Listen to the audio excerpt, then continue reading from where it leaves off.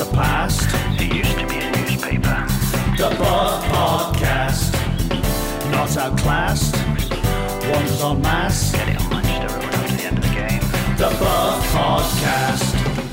Hello and welcome to the Buff Podcast. My name's Mark Isles and I'm the chief football writer of the Bolton News. This is episode 120 of the show that's still looking for Russell Coughlin's penalty on the roof of Normid. On the Buff this week, there's a love letter to Marlon, we want Fossey back, and Evert's getting our hopes up. Burner wow, why Bolton Wanderers are better than Real Madrid. Call of Duty, do we really want to send Fleetwood down? And I tell you why I once chased Nigel Reo-Coker around the outside of the Premier Suite. But first, let's hear from Aaron Morley.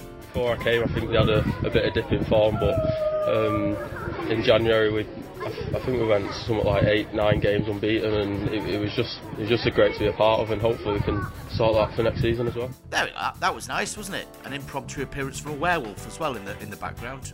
Before we get started, a quick mention on how you can subscribe to the Bolton News this summer. And the impending arrival of an exciting and exclusive advert-free app. I'm telling you, listeners of the Buff, get ahead of the pack. Sign up for your first month for £1. It's $4.99 a month after that. That's 21p a day. It's a third of the price of an actual newspaper. You'll get loads of exclusive articles, loads of features, interviews, podcasts this summer. We've got loads of Wanderers content coming. You get all your advert light stuff on the website. It's faster loading. Believe me, it's so much easier than all those pop-ups. And then if it floats your boat, you get loads of puzzles and reader offers as well. It might not do, but Wanderers should float your boat, or else what are you doing listening to this podcast? You get loads of exclusive stuff we've got planned.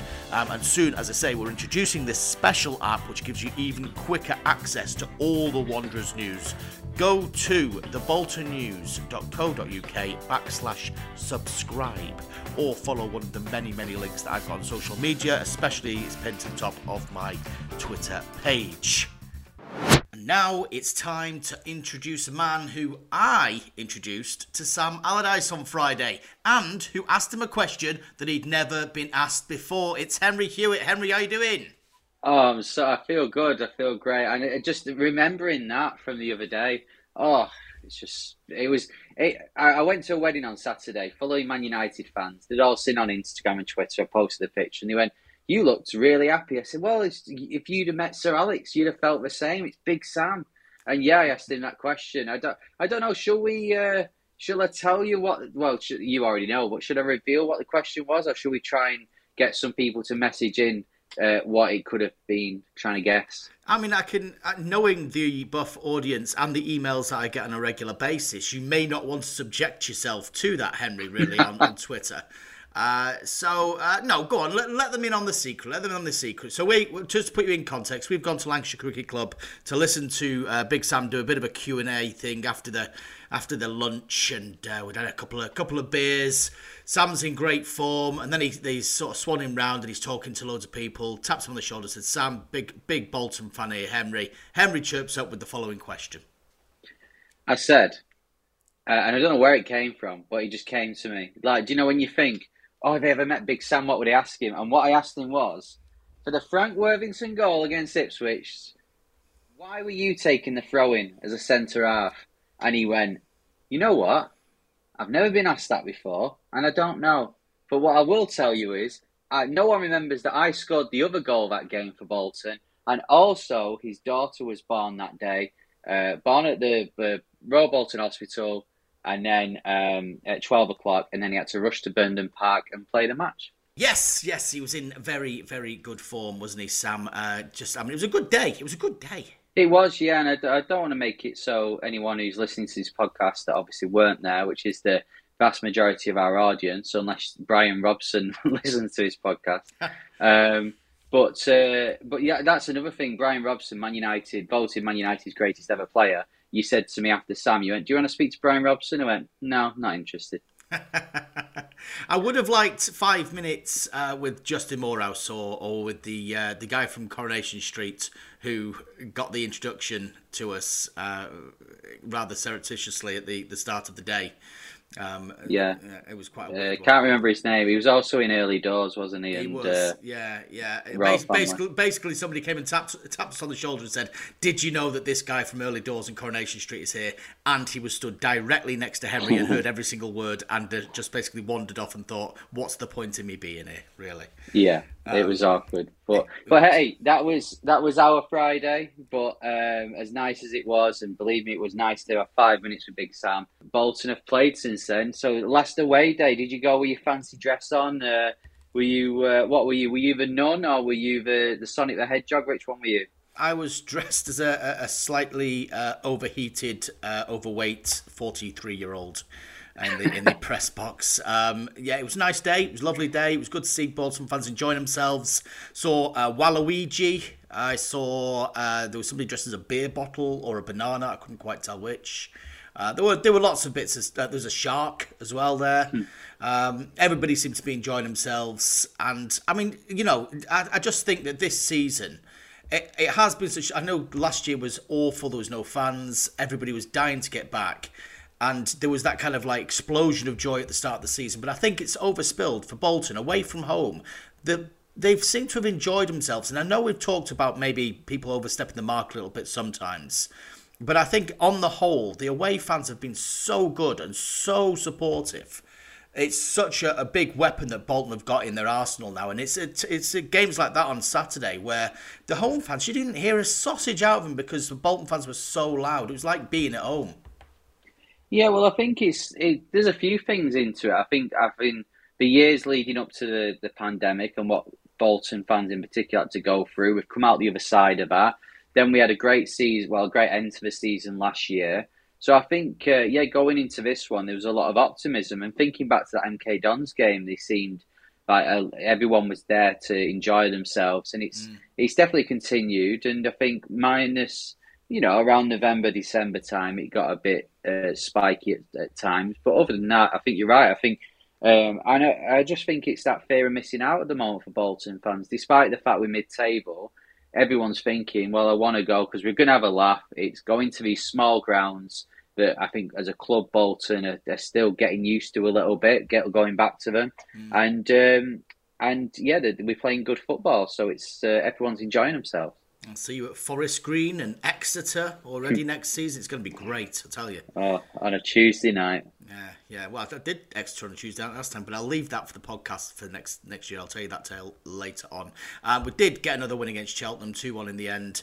I mean, they seem to have finished so well, and yet you're looking at the league table and you're still 10th. I mean, how is that possible? I don't know how it's possible because it works on a point system, but it just seems like they should be, a little bit higher, a little bit more reward for that. It does, doesn't it? It's a bit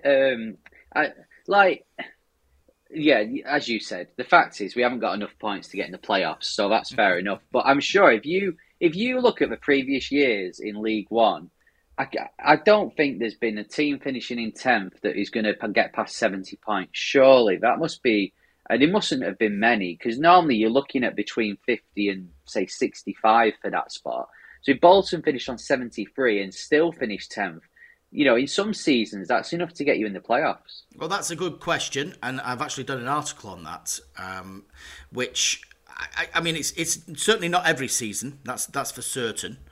I think it gives them, if memory serves, I think it was 9 out of the last 20. If you take the coronavirus season out of it, I think 9 out of 19 seasons, they would be level on points with sixth place, going into that kind of final game, or they would actually be in the top 6. So, ordinarily, on a normal season, you would be very much closer than 10th, but there's no point complaining about it. I think you've just got to take it as it is. It has been a positive season. Even if they don't win at the weekend, and I do think they'll win at the weekend and finish with 73 points, I think it has been a good season. But let's talk about let's get two things out of the way from Cheltenham, because it was very much an end of season affair. There wasn't much riding on it, but two things came out of it for me. First one, the penalty. Won by Dapois Flyen, who was brilliant on the day. He was at his absolute mischievous best. And then Bakayoko got to the ball first. They had a bit of a disagreement on who was taking that penalty. Now, did you see it? Did you see a replay of it? And what's your thoughts on it? Well, actually, I've not seen. I've seen Dapo be fouled, and then because, as I said, I was at a wedding, so I haven't seen in between that and then Bakayoko scoring. Right. So I can't comment on that. I think since Doyle left, there has been that sort of place for someone to take the penalties. And I know we didn't actually have a penalty from when Doyle left until the Portsmouth game, I think, when Sadlier took it. And I know then Sadlier and Charles kind of were fighting over it. So, I mean, it's encouraging that everyone's wanting to take one. You know, in some teams, you've got no one wanting to take it. So it is encouraging with that, but I think it is something that needs to be addressed. And maybe, you know, Ian Everett and maybe the management team and the players have figured, well, we'll address that in the summer, and then next year we'll have a top 5 priority of who's taking them. But yeah, I mean, you were there, you saw what happened. Like for anyone who wasn't there, so how did it go down? Was more made of it than what it was, or did it get a little bit heated? I wouldn't say it was heated, but basically Dapo goes sprawl, and the guy who he tormented, the fullback whose name escapes me now, but he absolutely rinsed him, and he ended up getting almost ankle tapped. He dragged him down in the area. Dapo, obviously, the first thing he did is hit the floor, got the penalty, then looked for the ball, which had dribbled out towards the Bolton fans, and Bakayoko had followed it and picked it up. Now, Dapo ran straight over to Bakayoko, said, you know, give me the ball. Bakayoko, almost at arm's length, said, no, this one's mine. Now, we know now that Dion Charles was meant to take the penalty, but obviously he was off the field at the time. He was substituted. As you mentioned there, Kieran Sadlier has also taken penalties. Was he on the pitch? I don't think he was on the pitch. I think he got subbed, didn't he? So it was a bit of a free-for-all there. You'd like to think that they've got kind of a system of, like, you know, first, second, third, fourth, fifth. Maybe that only happens on Football Manager. But you know, both of them are at the top of the goal-scoring charts. You could see both of them thinking, right, one more dead easy goal to add to my tally here. Yeah. You know, I think it's good. I think it's a positive thing that people are grabbing the ball and I'm having this penalty. You need your strikers to be selfish about goals. You really do, or else otherwise it just doesn't work, does it? No, and that's the thing that I mean, we've discussed before on the whole players scoring 12 or more. This is the first time, possibly this millennium, that we've had more than one player score over 12 goals in a season. So to have 2 of them, and then both of them showing that they want to continue it, they'll have their own personal milestones that they want to get to. Dapo scored against Accrington, but other than that, he's not scored in a while. So maybe he wanted to end the season on a high like that. But I guess it only becomes a problem if Bakayoko had missed and he didn't, just like sadly against Portsmouth. So I guess for now we just take it as it is. I'm sure they've got a plan for if we get a penalty against Fleetwood. I'll be honest with you, I'm desperate for Charles to score. So even if we have to reinvent the rules of football and bring him back on off the subs bench, then I'm happy to do that. But yeah, it's, you know, I guess you know, everyone would love Bakayoko to score 7 at the weekend and hit his 20-goal target. So maybe if we do get 6 or 7 penalties, maybe Bakayoko can have them. Yeah, and it was 2000. It was the promotion year, the playoff year at Preston. 2000, 2001. The last time 2 players got a dozen goals. It was Ricketts and Dean Holdsworth, if memory serves. So the other big talking point for Cheltenham was very late in the game, and this I think was a flash in the pan. Trafford mistake. He basically went to make a clever pass down the middle of the pitch. Both his centre halves were kind of spread, leaving a big chasm down the middle. Ball got turned over really quickly. All of a sudden, everybody's on the back foot. The guy Ramsey cuts through the middle, and it's 2-1. 5 minutes of injury time to play. All of a sudden, there's nerves in the game that they were absolutely streaking at one stage. Something to learn for him? Yeah, possibly. I think we put it in the bracket of the MK Don's second goal as well. But I mean, this is the what could happen with the way that Bolton play. I think arguably this one, there could have been an easier pass than what he tried to do. So yeah, he would have to learn. Maybe if it was 0-0 or it was 1-0, he wouldn't have attempted that. But yeah, I guess he just got to learn from it. Right, well, considering we are coming to the end of a season that means absolutely nothing at the moment, I haven't had one single blank page this week, so let's have a look at some headlines.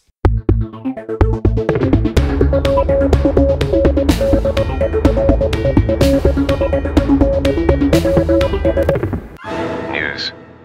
Well, speaking of Dapo, we'll get on to Trafford as well. There's been rumours about his transfer activity potentially in the summer. But in terms of Dapo and Santos, again, we're talking about them as we're probably going to do throughout the summer.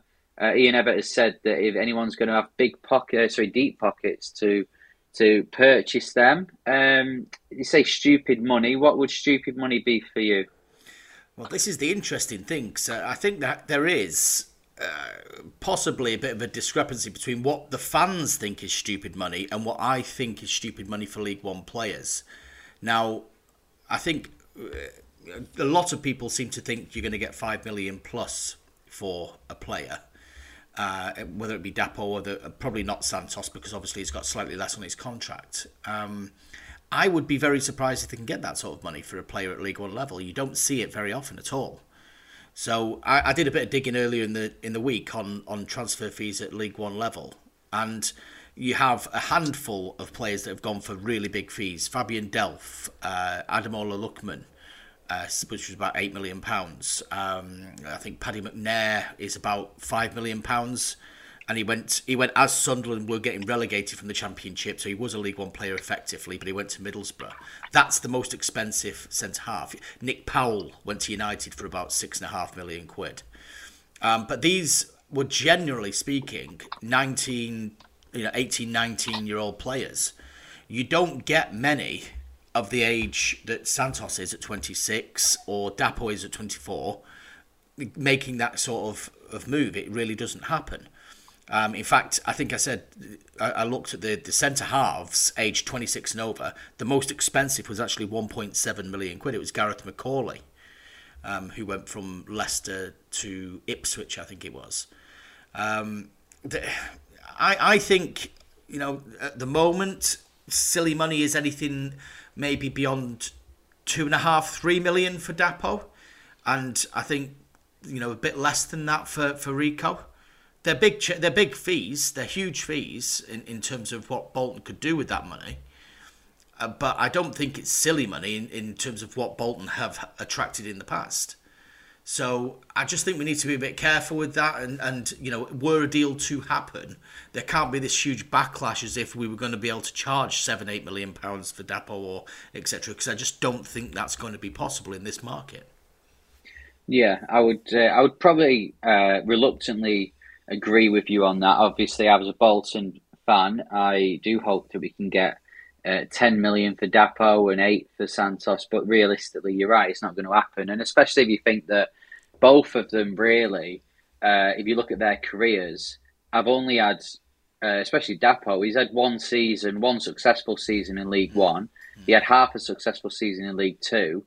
So realistically, like you said, he's not. If he was 17, then yeah, people look at him and go, right, well, we're willing to pay it. But at 24, you don't know if anyone is. And I think the only people willing to pay it would be those at the bottom half of the Championship who are shopping in a different pool to what everyone else is. So if you say to me, well, would you recommend Santos and Afellay, as I said last week, going to a bottom half Championship club? Then no, I wouldn't. So it's probably the best off where they are, unless it is for stupid money. Yeah, one thing I would say is that I still stand by it. I don't think either of those two players are looking to go anywhere. I don't think they will go anywhere this summer. And also, I think you would be able to get, stupid money, air quotation marks, if Bolton were a Championship club.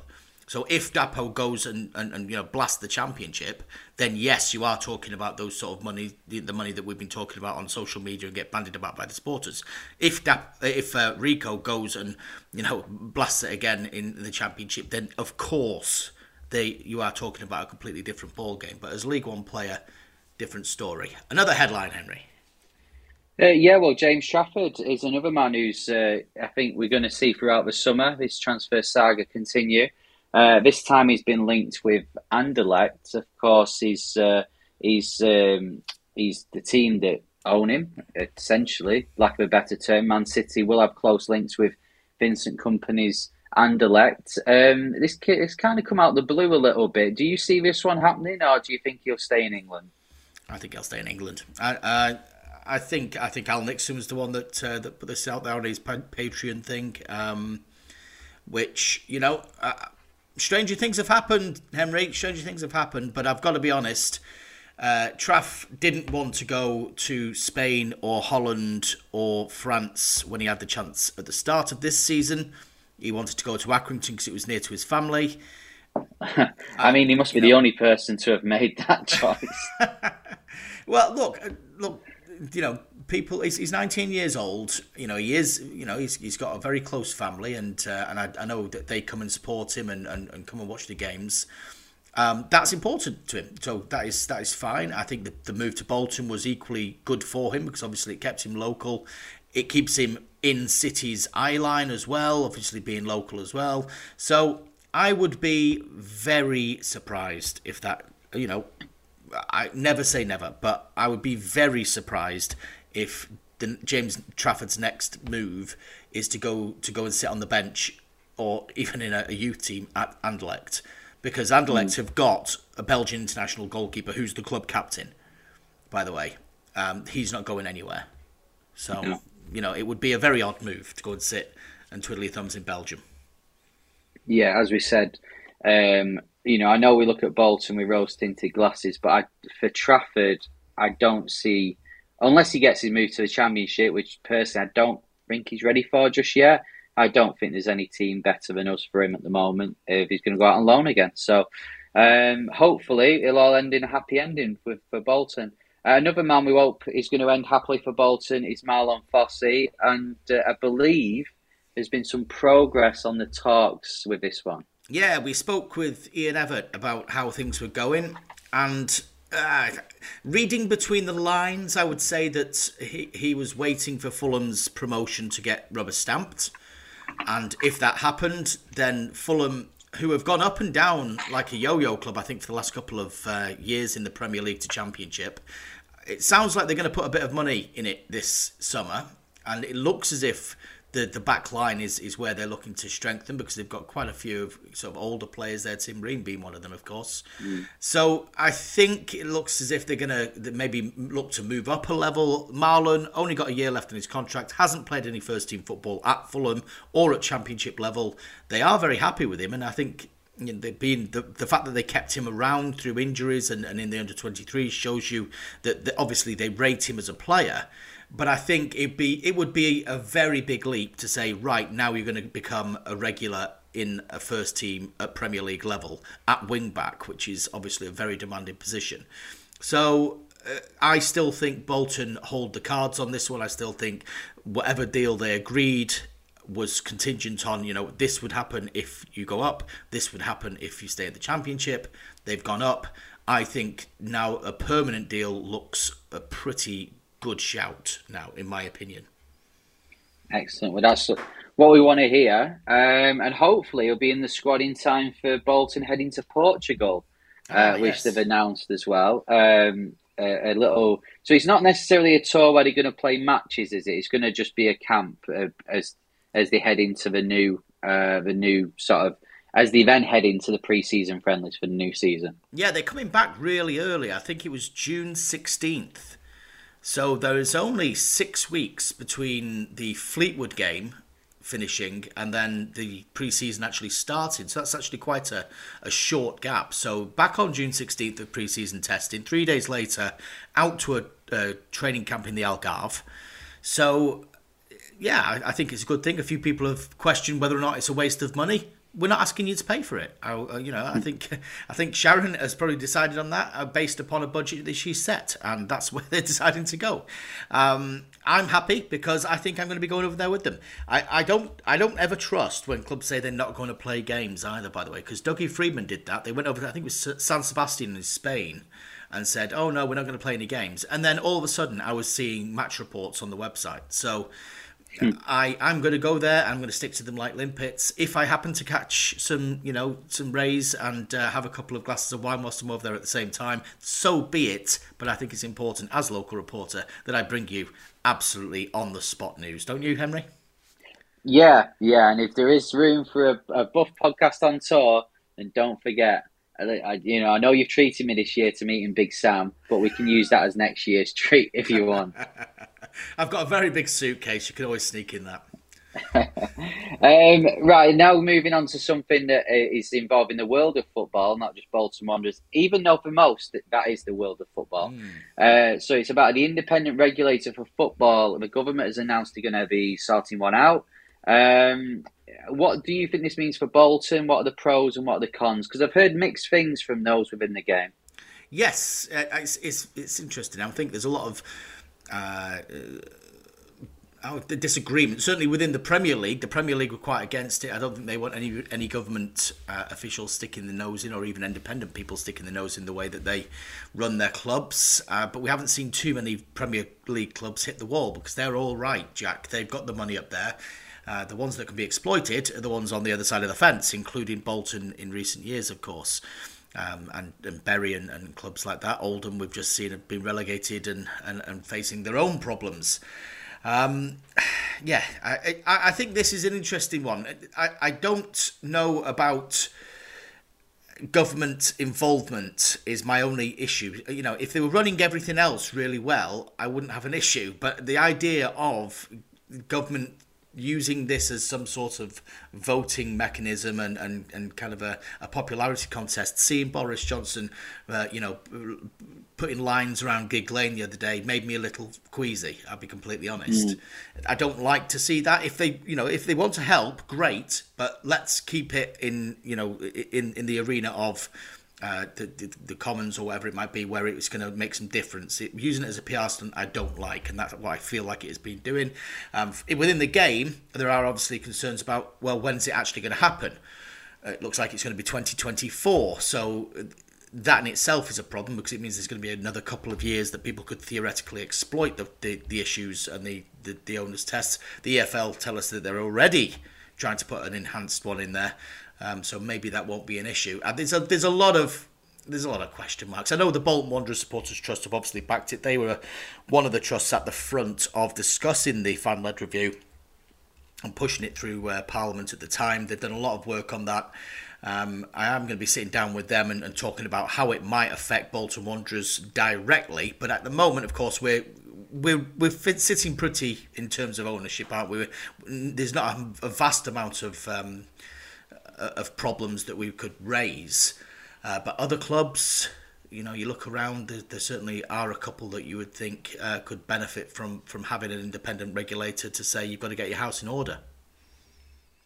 Yeah, it's going to be interesting to see what happens, because I know I was listening to TalkSport the other day, and I know Gary Neville is somebody who's a real advocate of this, but then many in the EFL would point out, including Simon Jordan, that Salford are hardly the best example to look at with living within your means. So, it's going to be an interesting few years. I mean, I'll be honest with you, everything about this seems to me that it's going to be one of those situations where nothing happens. We've seen a few of these regarding football, and like you said, it's point scoring by the government, and then nothing ends up happening. So it wouldn't surprise me if that were the case. But it also doesn't surprise me that the Premier League aren't too keen on it, to be honest. Because if I was earning as much as I was, or my club was earning as much as it was in the Premier League, then you wouldn't really want anyone coming in and changing that, would you? Well, and also you've got to look at it from their point of view as well. They are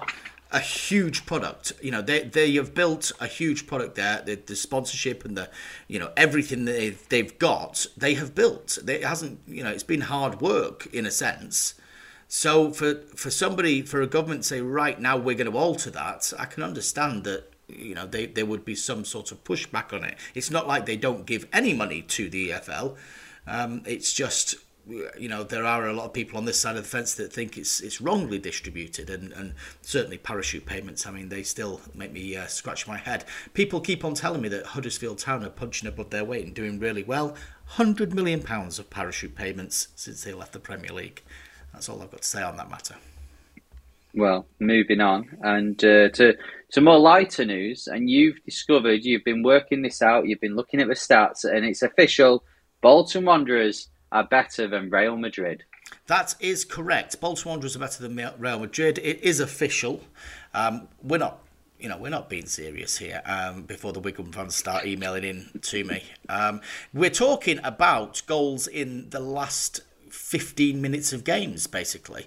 So what I did, there's a site called soccerstats.com that keep this information on the top 29 European competitions. So it's most of the major European countries, top division, second division, and in kind of England's case, the kind of top 5 divisions. I did National League as well. So I looked down every single one of them, looked at who was scoring goals late on, and it turns out Bolton Wanderers have outscored everybody. 26 goals between the 26th and the 90th minute. Second, Real Madrid. Third, Ajax, and fourth, Fulham. Now, and fifth, Nottingham Forest. Now, Nottingham Forest and Fulham played the other night. I can't remember whether there was a late goal in that one, so that might have changed a little bit.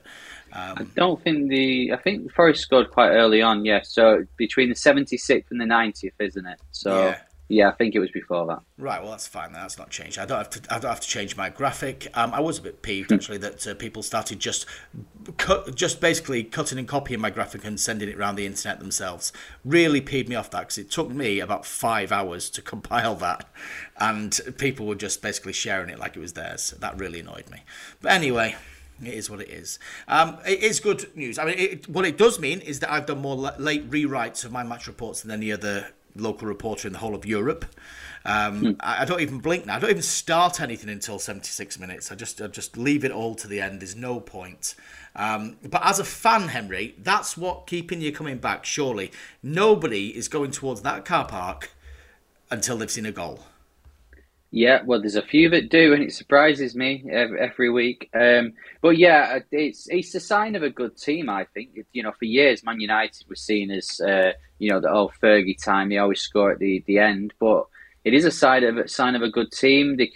And we're learning to capitalise on little errors, or when the opposition just drop things by 5%. Naturally, that happens towards the end of games.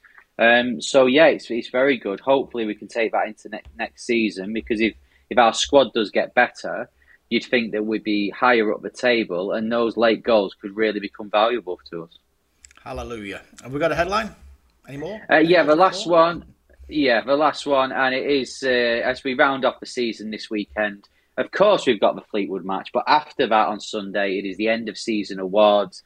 It's nice that they've now moved it to the day after the last game. Of course, we remember when the end of season awards were on the same day as we got relegated one year. Oh, yes. Which would have been a barrel of laughs. But no, I think this one will be a bit more jovial. Even though we've not got promoted, there's still lots to be positive about.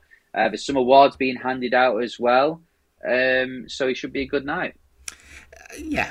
I mean, I may bring this back in a segment we may or may not have next. But yes, it should be a celebration. Yes, the people should be there. Fans should enjoy their night, because it has been a positive season.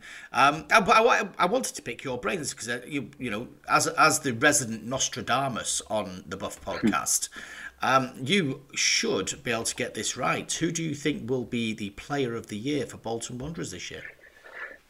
Oh, this is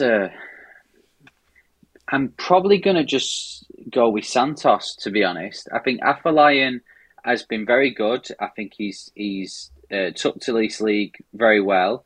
I just think the drop of form after Christmas might go against him. So this is it's a fan's vote, isn't it, this? I think so, yeah. Yeah, so, if it's a fan's vote, I'm sure Marlon Fossey will go higher up in the voting. Bakayoko will be high up in the voting. I think overall I'll probably go with Santos based on a collective over the season. He's made one or two errors. He's been sent off twice, but I think overall he's Bolton are better at the back with him there. He's got that calm head on his shoulders, and I think as well his strength. I don't see another defender as strong as him in the league. So I think I'd probably give it to Santos again. As the you can put a level-headedness on this as a journalist. Would you go with Santos, or have I missed someone out there? Do you know what? I think there's a dark horse in this. I think Gethin Jones has got a shout. It's a good shout actually. Yeah, Gethin Jones is the Belgium in this equation. He's just I've been talking about being a better team when he's in the team with Santos. I mean, Jones, his stats are absolutely phenomenal. So I do. As one of our emailers wrote in last week, of course, and we pulled the stats out for him. He's only had about 2 or 3 defeats, I think, since he came back from injury. So, I think he's got half a chance. As you say, Dapo's got half a chance. I mean, judging from the survey that we did at the Bolton News, Ricardo Santos finished top of that one, so that is quite a good preamble. I suppose it's kind of like the BAFTAs to the Oscars. So you kind of you get a little idea of what people are thinking. But there are surprises. It has been known when Adam Bogdan won Player of the Year. We were all surprised, not least Adam Bogdan. He was absolutely flabbergasted. But yes, it's going to be a good night. I think it's going to be a good night. I think there's lots to celebrate this season. Goal of the season is going to be interesting, I think, as well. I looked through some of the nominations on the Bolton Wanderers website the other day, and I can't pick my favourite. I think it's Fossey, but I'm really not sure. There's been some great goals. There is, yeah. I was trying to think myself. I think I would, and I can't remember who I voted for. I might have voted for Dion against Shrewsbury, to be honest. But I was the Alpha Lions put a few away. I've got to say, one of my favourite goals, and he wasn't here. He wasn't in the reckoning because of who it was. I really liked Sarcevic against Shrewsbury. Who? When he used to play for. He played 1 or 2 games for us at the start of the year. But I really like that one. But that weren't obviously. He's not going to be picking it up, is he? So that weren't in the voting. I would love it, by the way. I would just love it if he was in there, and then he has to do one of those like satellite link things from Marple or whatever. Yeah, you're right, mate. Yeah. Saying, "Hi everyone, hope you're having a good night." Apart from Ian Evatt. Yeah. But we have had some good goals. I mean, we scored 70 of them, so we must have had some good ones in there. God, 70 goals. Back at Bolton Wanderers, yeah. 70 goals, I say. Right, okay, enough of this hilarity. He is back because Dave from Florida sent me an email to say thanks. It's his favourite bit of the show.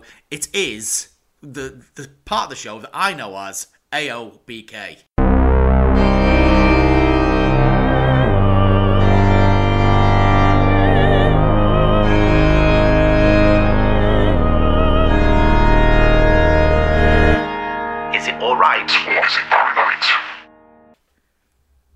Yes, it's Alright or Barry Knight every week.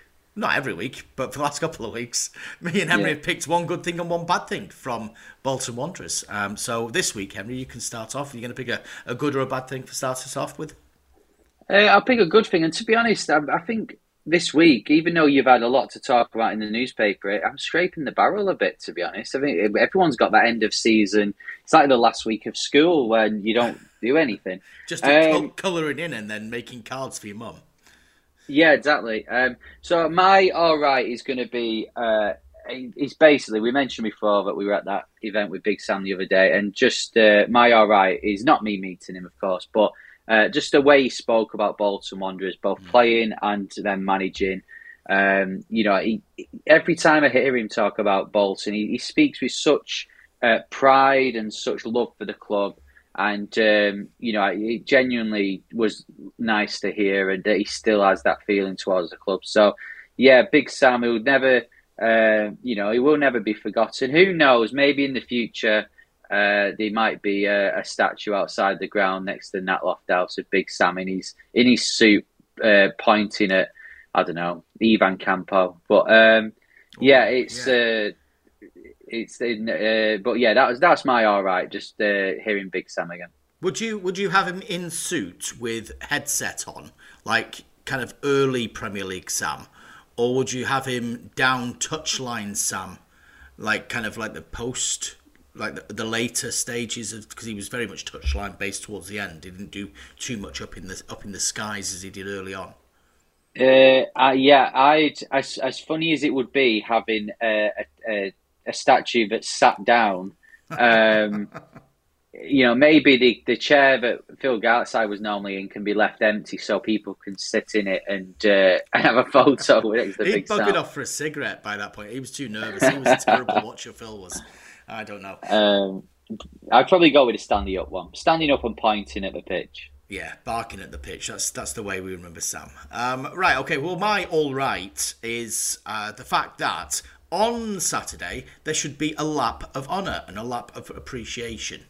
And a deserved one as well. It seems like quite a while since we had, and obviously they had something to celebrate last season. Nobody really got to see it. I know there are a few people outside the ground and then obviously the hotel later on. But a good bona fide lap of appreciation. Haven't had one since maybe, did we do one after staying up?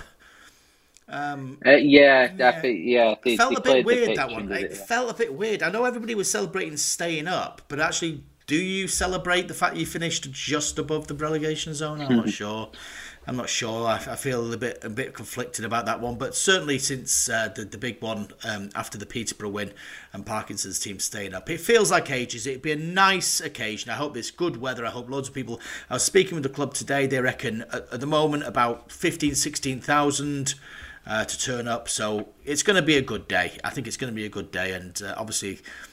It'd be nice to finish with a win as well. But are you going to be there celebrating with them, clapping them off?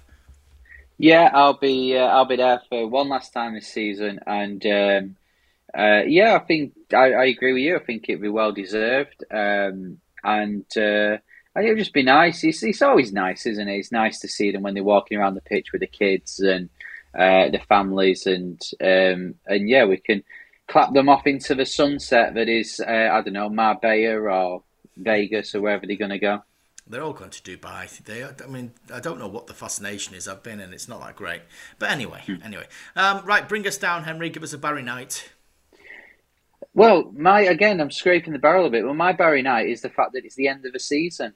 And we're putting in one of our best runs of the season. And now it's coming to an end just without... we could win. We'd be unbeaten in 8 matches, and there's nothing. We finish 10th, and that's it. We walk on, and it's the momentum all goes. So yeah, that's my Barry night. Is I wish the season was a month or two longer.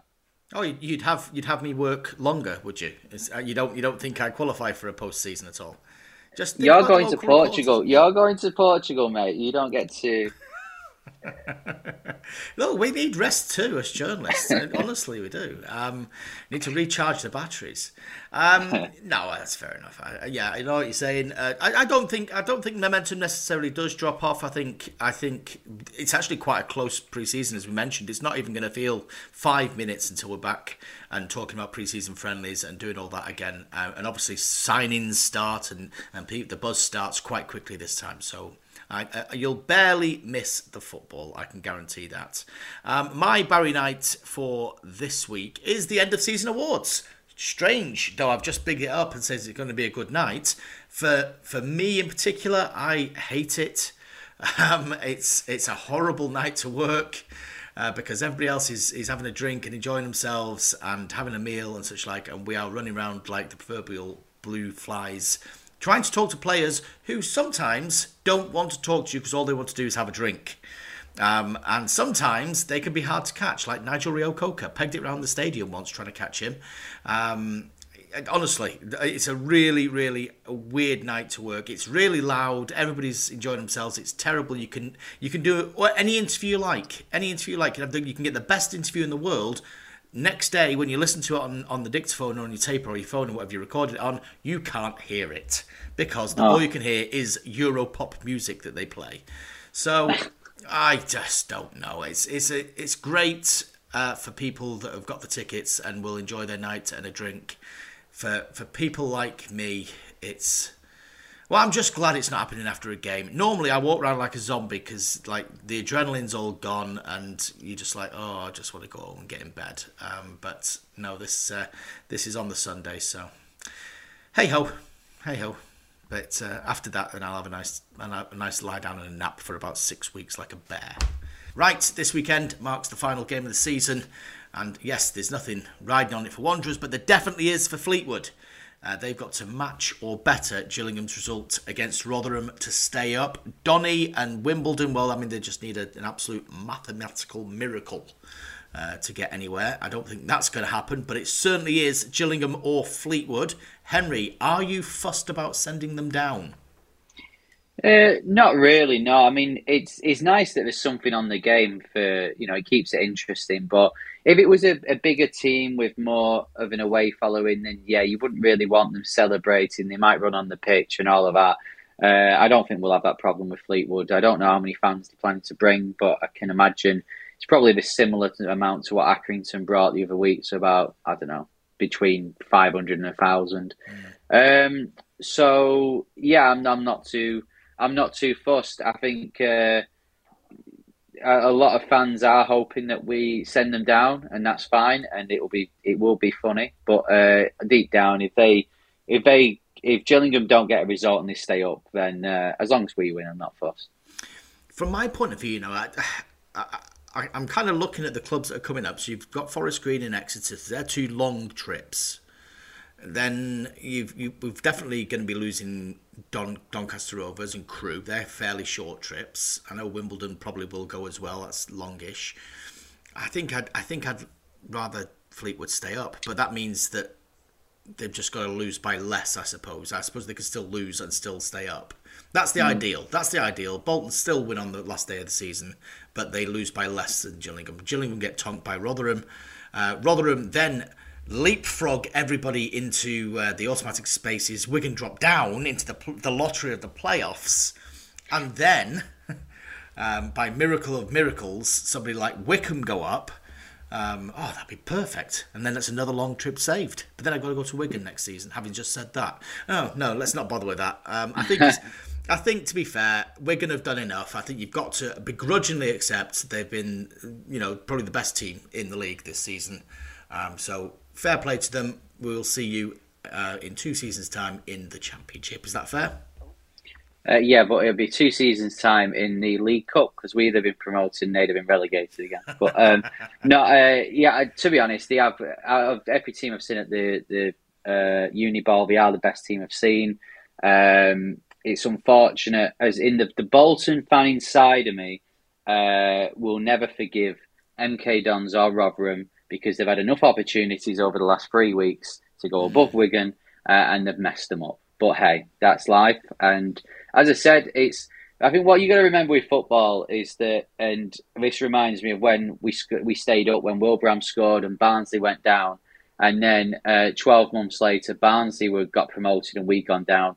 No matter what happens in each season, we all start again in August, and chances are you're in the same league again as some teams come the following August. So yeah, it's just life of football. But no, we've had a good season. So for our sakes, it's all positive. I was doing some sort of counting up on the points totals for 6th place teams in the League One playoffs to decide, just put into context how well Bolton have done this season and whether it would get them close to playoff normally. And looking at some of the clubs that have made the playoffs in the last 20 years, it's incredible to see where they are now. I mean, you're talking your Hartlepools could have been in the Championship. Oldham could have been in the Championship. Scunthorpe just got out of the Football League. Southend out of the Football League. Stevenage. Chesterfield with Ian Evatt playing as well.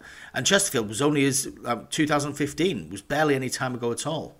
So it's amazing how fast football changes. And, Bolton have been in a really bad place, but actually, in the next couple of years, it could all be sweetness and light again, and you just got to keep on holding on to that kind of positive thought. Really, I suppose that's the trick. Really, always believing it can be better. It's what keeps us coming back. It does. Somebody pointed out the other day, actually, the season we went up from League One. If you remember in the playoffs, you had Fleetwood, like you said, Scunthorpe, Fleetwood, who are going to possibly go down. Bradford are in League Two, and I think Millwall got promoted. So it was only Millwall and Sheffield United who won the league that have actually are actually in a better situation now than then. So and look it at just Sheffield shows. United as well. In the previous few years before that, Sheffield United could not get out of League One, and yet they got up, I think, the following season, didn't they? And then went into the Premier League. Had a marvellous time up in the Premier League, and I know they got relegated and they're a Championship club again now, but that can happen. It can happen, and that's what the dream's all about, really. But all I care about is that the Duck comes back that got onto the pitch at Fleetwood. I just hope that he's in the away end. He's stopped emailing, he's stopped calling, he won't pick up the phone. We need to talk. That's all I'm saying. So it's time for question of the week. And last week we asked Dapo Lion about Frank Worthington's goal and what he was like what he would do rather if he was gaffer for the day. Whether it worked or not, I don't know. We've not had any real engagement on whether the segment worked. Did you listen to it, Henry? Did it work for you? I think it did. Yeah, it was nice. It's just a nice little bit of we're recording this on Wednesday, so yeah, if we can. I obviously won't know this week what the question is or what you ask, but I think it's nice because it gives me another reason. I listen anyway, but sometimes I think, well, I've heard it all, so this gives me a personal reason to listen to hear what the question and answer is going to be. Well, there's even more intrigue this week because I don't know who I'm talking to. I've lined up 3 interviews for Thursday. Kieran Sadlier looks like he's going to be the player. Ian Evertt's doing his press conference at 4:30 on Thursday, so I will be speaking to him. I think that's pretty much set in concrete. And I'm also hoping to get a sit down with Simon Marland, the club secretary, who is retiring at the end of the season after light years of service to the club, absolute club stalwart. Everybody should know Simon Marland because he's the guy that basically makes the club tick. So I will tweet something out on Thursday morning, and this podcast is coming out on Friday, so I don't know why I'm telling you that. That's completely superfluous information as far as the listener is concerned. But we're going to fill this space, and I'm going to start it, and I'm going to count you in with a question to be preordained on Thursday morning. 3, 2, 1, here it is. Last minute edit. The question was answered by Kieran Sadlier. Enjoy. Before I forget to ask it, we've got a fan's question for you. It's dead easy. It's from Luke James, and he's asked, who is the most technically gifted player you've played with in your career? Most technically gifted player I've ever played with? Played with in the same squad. Rank your mates. The first player that comes to mind is probably Ravel Morrison. Oh yeah? He's at West Ham. Yeah. I see him now. I still see him actually. Saw him the other day in Manchester because he's from up here. He's the first player that comes to mind. He was in the under-23s or the under-21s at West Ham for a bit. Just trained with us quite a lot. Played a few games. Joe Cole. Yeah, he wasn't bad. He played with us. Yeah. There's a few players, to be fair. I'd say most of the players that dropped down from the first team at West Ham. Yeah. That came and played in the reserves. Apart from that, players apart from since West Ham, Jack Grealish. Yeah, he's done alright. He was in my Ireland team. Oh right, okay. My Ireland under 19s before he swapped. Did he look like he was going to go on to that next? I could tell he was a very good player. Yeah. Yeah, no, he was in my team for a few trips. Crikey. Forgot that actually. Yeah, those 3 to be fair. Good. How big were his calves at that age, by the way? Yeah, still the same. No, those 3 good players, aren't they? So I think that's answered the question pretty well. Yeah, that's pretty well. And now we're back. What a fantastic question that was, Henry. Yeah, and that person really answered it very well. That person really answered it very well, and thanks to that person for sending it to us as well, because that was almost as good as your question to Sam Allardyce, to be fair. Yeah, well, this is the thing, is that for future episodes, unless it's a question that they've never been asked before, then you're going to have to up your game. They're always going to be compared to your question, really. It's like every interviewer is always going to be compared to Frost versus Nixon. Yeah, ironically, it's like every Bolton manager being compared to Big Sam. Fair point. 45 years ago, Frost versus Nixon, by the way. I know because I was looking at it for my retro match this week. Not the Frost versus Nixon. It was Bolton versus Hereford United, but it happened on the same day as the Frost versus Nixon interview was aired. So there we go. Right. Right. So normally we end the show with a bit of culture. But there's no song this week and there's no poem this week. I have got a couple in stock, but I'm not going to air them. But because we're going to bring you some even more stirring stuff, some stuff that I hope will bring tears to your eyes. 25 years ago, Bolton Wanderers said goodbye to Burnden Park. And so that is what we're going to play you out with today. I don't think there's anything better that we could possibly do. I'm going to put together a few clips, a few sounds, a few memories from Burnden. And, join me in raising a glass because I've been on the old Big Sam wine through this podcast. Don't know whether you've noticed, but anyway. Until next week, I have been a nice drop of Malbec Mark Isles. And I have been Owen Cole's favourite drink, Irn Bru, Henry Hewitt. And this has been The Buff. Lofty the Lion, the mascot here, has been doing his best to whip up the enthusiasm of the troops. He really has rallied the crowd at half-time, and the game kicks off for the second period with the atmosphere given new vibrancy.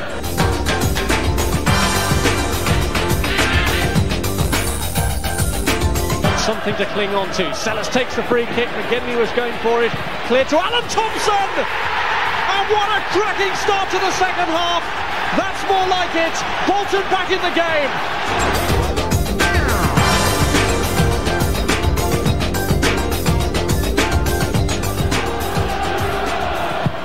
Sellers cross, Taggart, goal! It may have started badly, but Bolton have turned it around. And could this be the goal that lets them leave Burnden Park celebrating?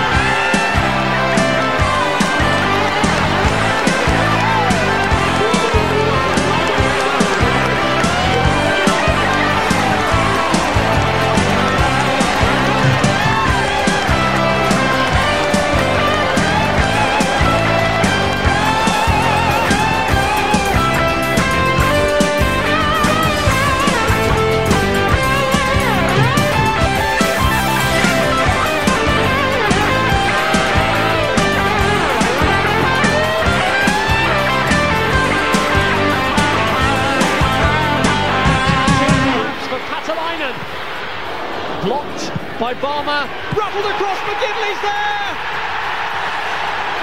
Well, one way or another, he's absolutely determined to get the honour of getting the last goal at Burnden Park. A penalty wasn't enough, he had to get one from open play too. It's 4-1 Bolton.